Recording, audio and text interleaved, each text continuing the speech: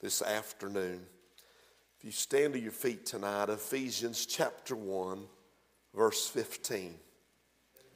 Wherefore I also, after I heard of your faith in the Lord Jesus, and love unto all the saints, cease not to give thanks for you, making mention of you in my prayers, that the God of our Lord Jesus Christ, the Father of glory, may give unto you the spirit of wisdom and revelation in the knowledge of him, the eyes of your understanding being enlightened, that ye may know what is the hope of his calling, and what the riches of the glory of his inheritance in the saints. Now, this is the middle of a sentence that Paul is writing, and I'm just going to stop right there in the middle of the sentence because I think I've already bit off way more than I can chew. Father, would you help us tonight to preach the word of God in the power and demonstration thereof? Father, I pray that you would help your people tonight to hear from you, that you might speak to them through your Spirit, through your word. And for this I pray in Jesus' name, amen and amen. Thank you for standing. You may be seated. Now, Paul is writing this. Paul is in a Roman prison cell, and he's writing this letter to the church at Ephesus. Ephesus was a city that was steeped in idolatry. You can read Acts 19, verse 35. They worshiped a goddess by the name of Diana. Yet Paul went and preached in that wicked, idolatrous city anyway, and many were saved, and a church was begun upon the foundation of the Lord Jesus Christ, which is the assurance of our faith. And from there, many were baptized, and many followed in daily church attendance and weekly church attendance, and they followed by daily prayers and daily scripture reading. Thank God for it. They were obedient to the moving of the Holy Spirit of God. These people were adding to themselves things like virtue and things like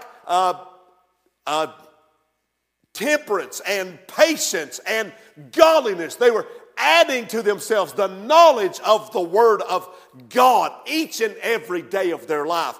And now Paul, from a jail cell, begins to write back to that church, going to send Tychicus to check on them and to take this great letter. In fact, in verse 5, Paul writes to those because they have been adopted. Look with me in verse 5. Having predestinated us unto the adoption of children by Jesus Christ to himself, according to the good pleasure of his will. Verse 6, to the praise of the glory of his grace, wherein he hath made us accepted in the beloved. You may think, well, I accepted Jesus as my Savior. Oh no, Jesus accepted you as his child. Amen. Listen now, as God accepts Jesus, Jesus accepts me. As God loves Jesus, Jesus loves me. Therefore, in math, if we could put together an equation, as God loves Jesus, God loves me. As God accepted Jesus, God accepts me. And here is Paul in his prison cell, Tychicus coming to see him, giving the report of what is going on in Ephesus. And in verse 15 through 18, you're going to see Paul begin to pray to the Lord God Almighty for this specific church. So now tonight I want to preach this thought. Praying for my church. What am I to pray for my church specifically? What did Paul pray for the church at Ephesus? What he prayed for the church at Ephesus is something we could be praying for the local church here at Bethel or wherever it is that you choose to attend. So many people come and say, Pastor Darren, pray for my physical healing. Pray for my finances. Pray for my emotional status. Pray for my career development. Pray for my education. Pray for my promotion. So on and so forth. But it is so much more than these things, as you can see with what Paul began to pray. Now, I want to say, number one, that this begins with a very satisfying premise. Look again at verse 15. He says, wherefore I also, after I heard of your faith in the Lord Jesus Christ. So he's heard from Tychicus that the church back at Ephesus is continuing to have faith in Jesus. They're continuing to see people saved. They're continuing to grow and continuing to serve and worship the Lord Jesus Christ. And he is praising God for their faith. There's the word in verse 15. When I heard of your faith, he's praising God for their faith. The value of your faith is only as substantial as the object is of your faith. Their faith is in the Lord Jesus Christ. Your faith should not be in Hollywood. Your faith should not be in your bank account. Your faith should not be in your job. Your faith should not be in the Pope. Your faith is in the Son of God. That they were trusting the Savior. Then, how are they treating the saints? Verse 15, and love unto all saints. The church at Ephesus is continuing in love, not just for Jesus, but in love for one another. May I say, you cannot go to the next spiritual level until you've met the premise of brotherly love. If you can't love one another, you don't have much of a church, amen, that you might worship in now. You must have faith and you must have love, and they must work together. Only if you have experienced God's love can you express God's love. Amen. Watch here his thanking the Lord, verse 16. He said, I cease not to give thanks for you. What about that? He's not given thanks for Diana. He's not given thanks for commerce and free enterprise. He's given thanks for the believers that are at Ephesus, that they continue to serve God in the middle of persecution. Don't forget, they once bowed to the goddess Diana, and now they no longer bow to her, but they bow to the Lord Jesus Christ. And Paul is praising God and giving thanks to God for their continuance of working with each other and walking in the faith. Hey, what is it that Paul is praying for? What is it that your preacher should be praying for? I begin to think then, in the book of Hebrews, we're going to come back to Ephesus, but in the book of Hebrews chapter number 13 tonight, when your pastor prays, what is he praying? When leadership of the local church is praying, what is he praying? Hebrews 13:17. Obey them that have the rule over you, and submit yourselves, for they watch for your souls, as they that must give account, that they may do it with joy and not with grief, for that is unprofitable for you. Can your preacher, when he's giving account for your soul, say, I can give an account for their soul with joy in my heart? Or does he have to do it, give an account with grief? Hebrews 13:17. If your man of God is having to give an account with grief, I promise you, God said that will be unprofitable for you.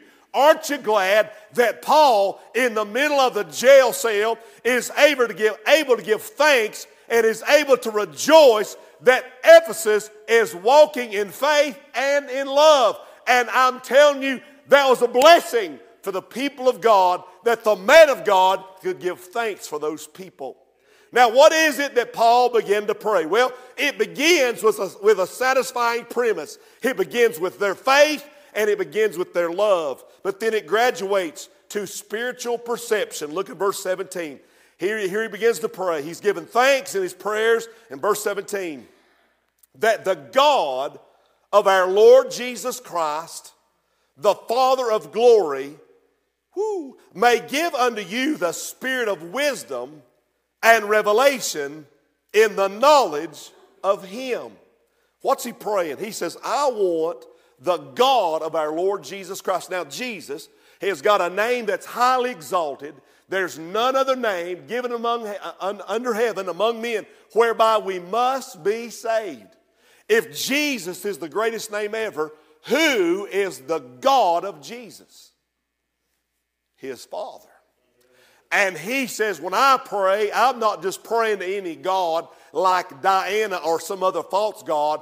I am praying to the God of Jesus Christ. Amen. He is an exclusive God. He's the God of Jesus. Look with me further. Not only is he the God of Jesus Christ, but he's the Father of glory. Amen. Hallelujah. Of everything that is. He said that he may give unto you. Listen, he's an essential giver. That means I'm not asking just anybody to give to you. I'm asking the God of Jesus Christ. I'm asking the Father of all that is, the Father of glory itself, that he would give to you some specific things. Well, that just gets me excited, amen. What Paul is saying, I'm praying that God would do for you what the preacher can't do. I'm praying that God would do for you what the deacons can't do. I'm praying that God would do for you what the choir can't do. I'm praying that God would do for you what the church cannot do. I'm praying that God would do for you what you can't do for yourself. He said, I'm praying that the God of Jesus Christ, the Father of glory, that he would give unto you what? That he would give unto you a realization. Look, the spirit of wisdom and of revelation. Amen. Now, the spirit of wisdom, the fear of God is the beginning of wisdom. Amen. Wisdom is to take knowledge and to rightly apply it. He said, I'm praying for the church that it would have a spirit of wisdom, that it would have the right attitude about things, that it would have the precious ability that only God can give. The word, look with me here in verse 17, that he would give unto you the spirit of wisdom and revelation in the knowledge. There's our word knowledge again, epigenoso, which means super knowledge, that you might know of him in a personal relationship. Amen. Coming to church, he said, is not about getting to know one another. That's a good thing to have fellowship one with another. But I don't come to church to get to know you better. I come to church to get to know God better. I come to church to know more about Jesus, to learn more about his word. And when Paul was praying, he said, I'm praying that the God of Jesus Christ, the Father of glory, that he would grant unto you that you would have the spirit of wisdom and revelation of the knowledge of him, that you would know him better than you've ever known him before. Begin to think then about the ministries of this church. Are the ministries of this church involved in helping people get to know Jesus more? Are our worship services inclined to help you as a church to learn more about Jesus? Is the prayer meeting services in tune and inclined to get you to a place that you'd know more about Jesus? When we're in the prayer room, are we in there to gossip? Or are we in there to pray that we might know more about the Lord Jesus Christ? When you come at 10 o'clock for Sunday school, what is Sunday school? Is it for getting on your soapbox and telling where the preacher was wrong and where you think the choir ought to do something different? Or when you get in a Sunday school class, is the focus supposed to be on getting to know more about Jesus Christ? When you get in a one-way program over there, it's not about us, it's all about Jesus. Amen. That's what it's supposed to be about. Amen. What about our missions program? And we have missions all across the world. Some 40, 50 some missionaries all across the world that you support or involved in. Are they dedicated, amen, in reaching the world for Jesus Christ, and that the church might know more about the Lord Jesus Christ? What about our outreach program, family ministry, connect groups? When we meet together, is it about promoting that we learn more about Jesus? Amen. What about our Hispanic church? Is it there just to be a company of Hispanics coming together? Or when they're there, are they teaching about Jesus? Are they preaching about Jesus? Are they having love for the saints? But are they lifting up the Lord Jesus Christ? What about the Christian school? Is its focus, amen, on reading, writing, and arithmetic? Or is it focused on teaching the righteousness of Jesus Christ, which must be in our lives? Amen.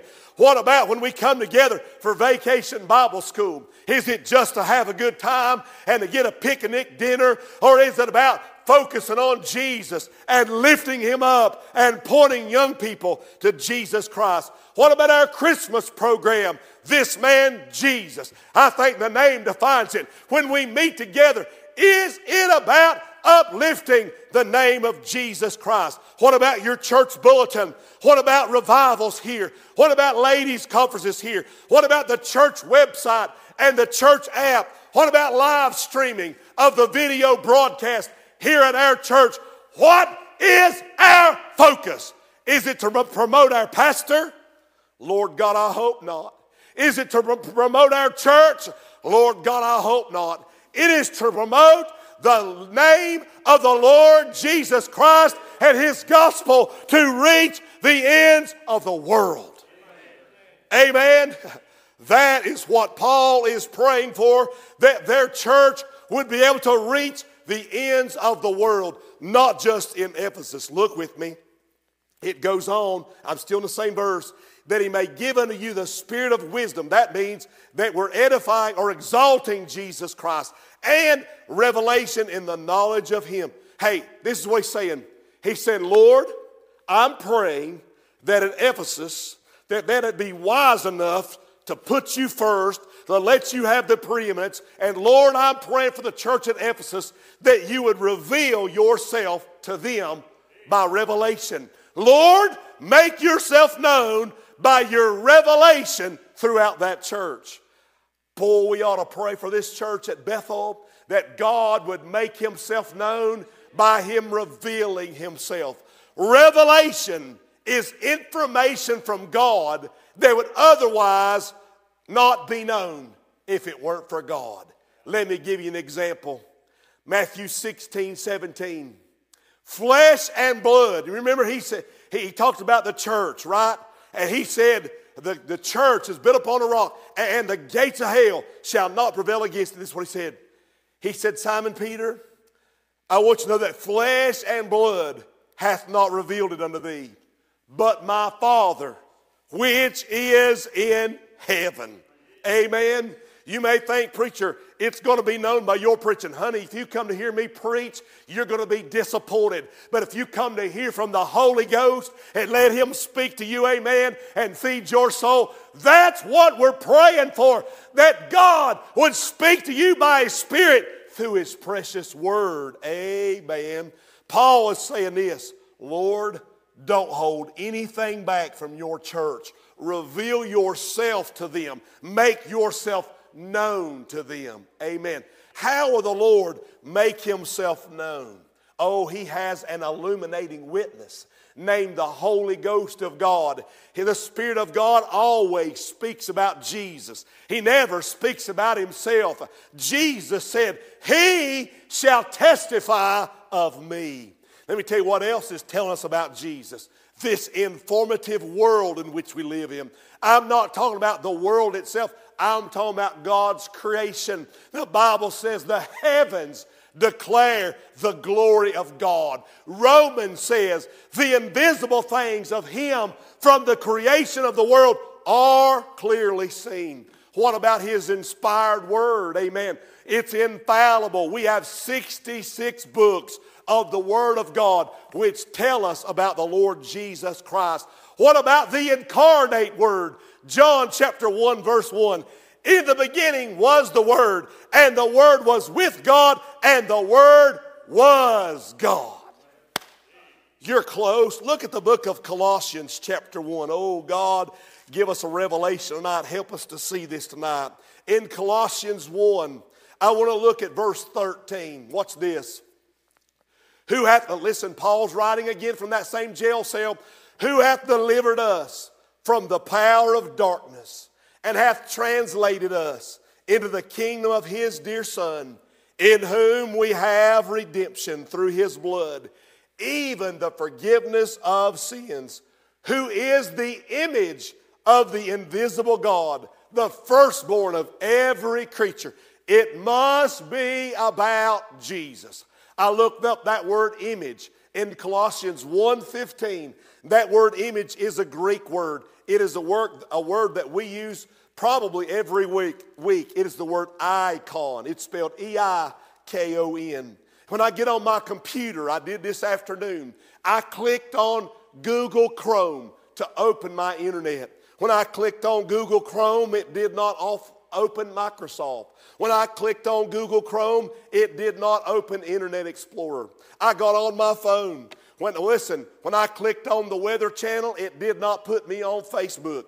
When I clicked on the icon, it brought me right there to whatever it was going to talk about. Honey, when you click on Jesus, you get God. He is the express image. He is the icon of God himself. May I say this then? If the world clicks on you, do they get Jesus?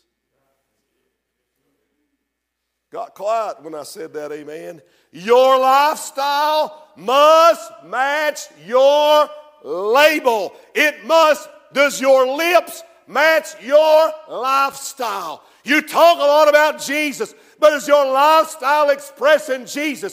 When they click on you, do they get Jesus? Paul is praying, I'm asking God, would you help them that when somebody clicks on them, they will get Jesus by the Spirit of wisdom and by the revelation, praise be unto God, that's in the knowledge of Him. Now look with me. We're going to go to verse 18. There's a special purpose. Thirdly, a special purpose. He says, I'm praying that the eyes of your understanding being enlightened. Paul is praying for the church that they might understand what's being preached, that they might understand what's being read from the Word of God. Many today come to church and they learn nothing. They're here to satisfy their mama. They're here to satisfy their spouse. Amen. They're here to get the kids to set a good example for them. But when they get here, they're not interested in learning about Jesus. Honey, I'm going to tell you something. Jesus changed my everything. Jesus changed my whole world. And I thank Him and I praise Him and I live to talk about Him and I live to witness for Him and I live to tell of His super love that He has for us. Amen. Please tonight do not miss God's message. What or how we should pray for our church. When was the last time you prayed? Listen, you pray for sick folks and you pray for folks that's got this issue and that's what you pray. But when's the last time you sat down and said, oh God, would you give Bethel Baptist Church wisdom? When's the last time you got down and said, oh God, would you give Bethel Baptist Church a special revelation of you? When's the last time you said, oh God, would you let Bethel Baptist Church have the eyes of their understanding enlightened? That they may hear what the Word of God has to say. That they may hear what the Spirit has to say to the church. Oh, preacher, I don't pray that much because I think that's just automatic. Listen, Paul's not praying for Aunt Bessie and all these other things. He's praying that your understanding would be enlightened. That God would show you the express image of who Jesus Christ really is. Amen. Read on. That you may know what is the hope of His calling. Hope is a confident expectation. This calling came, you were chosen before the foundation of the world. He knew you were going to sin, and He knew that He was going to go to the cross and bear your sins, not your sins only, but the sins of the whole world, that you and all of them might be saved. But many choose not to. But if you've chosen Him tonight, amen, glory to God, bless your dear heart, amen. May I say tonight, amen, our job is to propagate. It is to share Jesus with the whole world. You know, God chose Israel, and through Israel, they were to share the love of God and the power of God and the message of God to the lost and dying world. But Israel began to focus on themselves so much that they thought it was they themselves. And they got filled with religion and quit sharing God's word and started changing God's word to fit their little religious rules that they might have monopoly and play power games. Honey, I'm not here to play power games with you. I'm here to worship the Lord and Savior Jesus Christ. Amen. I'm not here to see who's in authority or to see who's in control. I'm here to make sure that Jesus is the one that has the preeminence, that Jesus is the one that is the authority in the church. Paul is praying that the church might understand her purpose. You understand what the purpose of this church is? The purpose of this church is that you, the body of believers, would know more about Jesus and get caught up in the hope of His calling, and that you would go out with the lost and dying and share the message that Jesus saves and bring them in. That's the purpose of our church. Amen. It's not to be a group of society, to fellowship with each other, listen, that's not what it's for. Read on. Verse 18, and what the riches of the glory of His inheritance in the saints. Riches of His inheritance. Now, of His inheritance. You understand tonight about, when you look at verse 18, inheritance is only going to come to those by birth. I'm not going to inherit your Uncle Joe's outfit, all that he had. You're going to be the one to be able to inherit those things because that's your family. You are born in that family. But I have an inheritance tonight because I've been born again in the family of, glory to God, of the Lord Jesus Christ. And because I'm born again, I have an inheritance. The inheritance is reserved for the family, and the family is the family of God. Isn't that beautiful? May I say this tonight? God has no inheritance for sinners. The only inheritance is for the saints. Verse 11, watch this in verse 11. This is really cool. Verse 11, in whom also we have obtained an inheritance, being predestinated. Well, Preacher Darren, what does that word predestinated mean? Does it mean that God bonks some on the head and says you're saved and takes the rest of the outfit and throws them away? No. He gives everybody free will to make their own decision and their very own choice. He knows what their decision will be. He tries to influence their decision to choose Him and to choose that which is good, but He will not make them. But He knows through predestination who has chosen Him and who will reject Him. He says, in whom also we have obtained an inheritance, being predestinated according to the purpose of Him who worketh all things after the counsel of His own will. You see, after He forgave us and He saved us, God gave us an inheritance in Him. Look very closely. We have an inheritance in Jesus Christ. Then this baffles my mind. Not only did He give us an inheritance in Him, but verse 18 says, and what are the riches of the glory of His inheritance in the saints? God just said, God has an inheritance in you. What's mine is His. But what would He want from me? What do I have? I have nothing. I have a house payment. I have sins. You know what He wants? He wants your heart. He wants your life. He wants your soul. He wants your spirit. God says, you have an inheritance in me, and I have an inheritance in you, that we might live together in glory forever and ever and ever.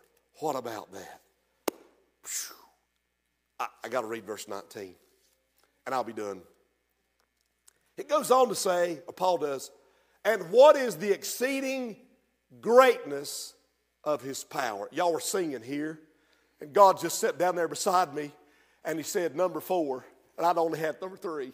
He said number 4, He has specific power. Man, it started working in me. Look with me. What is the exceeding greatness of his power to usward who believe? May I say this tonight? His power. How could we calculate it? How could we begin to understand it? Let's think for a second. God, I believe, in 6 days, I believe in 24 hours of creation over 6 days, God created every single thing that is. The sun, the moon, and all the planets of the Milky Way. The sunshine at 864,000 miles in diameter, burning with billions and billions of tons of gases. And it's so bright that with your natural eye, you can't even look up at it. It's the most glorious thing in the Milky Way as a galaxy that you and I know. What power. God said, get up there and let there be light. And bling, it came on. And it shines. Ever since the day God said shine, it shines. And here we are on this planet called Earth. And scientists will tell us that by atoms and forces that are against us, that this world as it turns, it should throw us off of it. We should repel each other. Our bodies should completely fall apart. But somehow we're held here by gravity as we travel around the sun. That sun represents Jesus. And everything revolves around him. And everything's held together.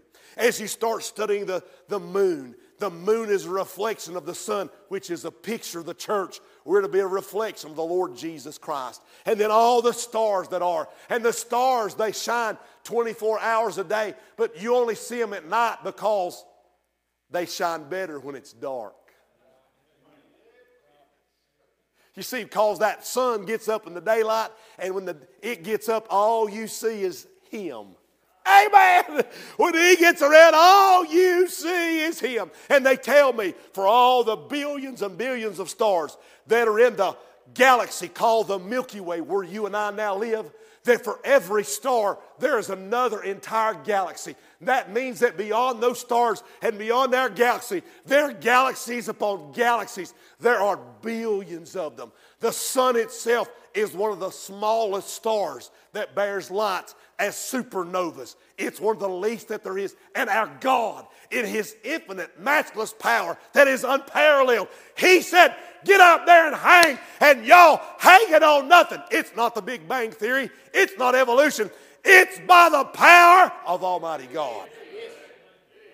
And a God that had that kind of power looked down with infinite love, immeasurable, and said, I love fallen man. I love Darren Waldrop, that liar and that God cusser. I love him, and I'm going to send my own darling son to take upon himself his sins and bear them up to Calvary's hill. And Jesus took the weight of the sin of the world and bore them at Calvary and laid down his life that we might have forgiveness, even, glory to God, the forgiveness of our sins, that we might be saved. And when he died, they lowered him there in that grave and rolled a stone in front of him and sealed it. But on the third day, up from the grave, Jesus Christ arose.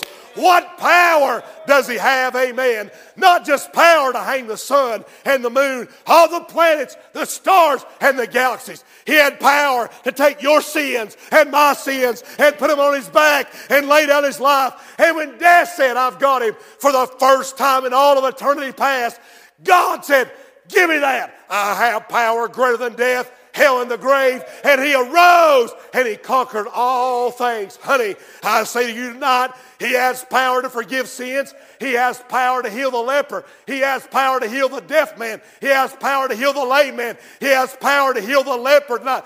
Honey, his power is immeasurable. His power is unparalleled. And Paul, as he's writing here to the church, says, Lord, I'm praying for them that, look at it again, that they would know what is the exceeding greatness of your power. And all that power, where is it directed? Who does that power benefit? You. And you. Man, I want to run. Y'all get what I'm trying to lay down here. I'm just telling you, he's directed all that power to usward.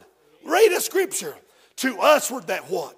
To usward that believe according to the working of his mighty power, which he wrought in Christ when he raised him from the dead and set him at his own right hand in heavenly places. Oh, he's far above all principality and power and might and dominion and every name that is named, not only in this world, but also in that which is to come. And he has put all things under his feet and gave him to be the head over all things to the church. Glory to God. He has specific power. And Paul says, I'm praying at Ephesus that you would know his purpose. You would know his plan. You would know these things in your life. And you sit here and say, oh, I'm doing good just to be saved. Paul says it's so much bigger and it's so much more vast. I'm talking about this power, honey. This is power, has power one day to step out on the clouds and the trumpet's going to sound and he's going to say, arise, my love. And the dead in the graves are going to come up, those that have faith in Christ, and be reunited with him. And we, which are alive and remain, shall be caught up together with him in the clouds to meet the Lord in the air. And so shall we ever be with the Lord. Honey, he has power. When the Antichrist comes into power and it looks like he has all the answers, don't worry. In 7 years, he'll be shown as a counterfeit and as a complete phony. And the Lord will come back and defeat that old Antichrist and give glory to himself. I could preach here all day. I'm just talking about that kind of power that we could never harness, that we could never even try to describe, is directed towards you. So don't you sit here tonight and tell me that your problems are too big or too small for God to solve and that God's not going to help us and God's not going to do work. I'm telling you, God has power to overcome your issues. How should we pray? We should pray, oh God, would you give us a spirit of wisdom? God, would you give us revelation of the knowledge of Jesus Christ? Oh God, would you help us to understand about the inheritance and the riches of that? It's directed to all your saints. And God, would you send your mighty power my way? Oh, I get to thinking, oh, send the rain, God. Send it, amen. You stand to your feet tonight. That's what the Lord's laid on my heart. What is Paul praying for the church at Ephesus? That is what your pastor should be praying for you. It is what your youth pastor should be praying for you. It is what you as a church member should be praying for your church. When was the last time you hit the altar and said, oh God, let me just know, God, that our church, would you grant us a spirit of wisdom? We're not doing it. Oh God, that you would give us a revelation of the knowledge, epignosis of him. Not doing it. Oh God, that we would know the riches of the inheritance of your saints. That we would know the hope of your calling. Not doing it. Oh, tonight, youngins, if you'd come to the altar and cry out to God, say, oh God, would you grant these things? Would you help our church? He didn't ask for growth. He didn't ask for more money. He was asking for these specific things. Seth, you come play. Your head's bowed, nobody's looking. I wonder, is there somebody you'd make your way to the old-fashioned altar that we might pray together tonight? I hope the Holy Spirit has spoken to you and that you'd be willing to be obedient to say, you know what, I'm not much, but I'm going to bow my knee and I'm going to ask God, God, would you help our church? God, would you help my preacher? God, would you work? Would you give us a spirit of wisdom? Come on tonight. Woo, let's be honest. Pray with us. God, if you're watching at home, seek God's face tonight. Father God, as we bow in the presence of the Almighty, in accordance to your word, God, we begin to pray. We give thanks for the Bethel Baptist Church. We give thanks for the love they have for fellow saints. And God, we give you thanks for how you're working in our midst. Thank you, God, for each and every one. God, I'm asking you tonight, God, that you would give us a spirit of wisdom. God, I'm asking you tonight that you would give us a revelation of the knowledge of Jesus Christ. Give us super knowledge of the relationship intimately that we have with Jesus. God, would you open the eyes of our understanding? Would you enlighten us, God? Lord, tonight, would you help us, God, to know the hope of your calling? Would you help us to know the riches of the glory of the inheritance of the saints? God, would you help us tonight, God, to know the exceeding greatness of your power, which is directed to usward who believe. God, I pray that's according to the working of the power of the Holy Ghost that works in us, the dynamis of the Holy Ghost. God, I pray for this church, God, that you'd help us, Lord, to know these things. Help us, God, to witness these things. Help us, God, to fulfill these things in our lives. God, I'm asking you for what the preacher can't do. I'm asking you for what the church can't do. I'm asking you what only you, the God of Jesus Christ, the Father of glory, can do. Would you work in our midst? And God, for those specific prayer requests that we think are too big or too small, or that we think are so unimportant to you, God, I pray you'd work every single one out in accordance to your will. God, would you help us, Lord, to reach the lost and dying world that they might be saved by the blood of the Lord Jesus Christ, by grace, through faith, God. And for this I pray in Jesus' worthy name. Amen and amen.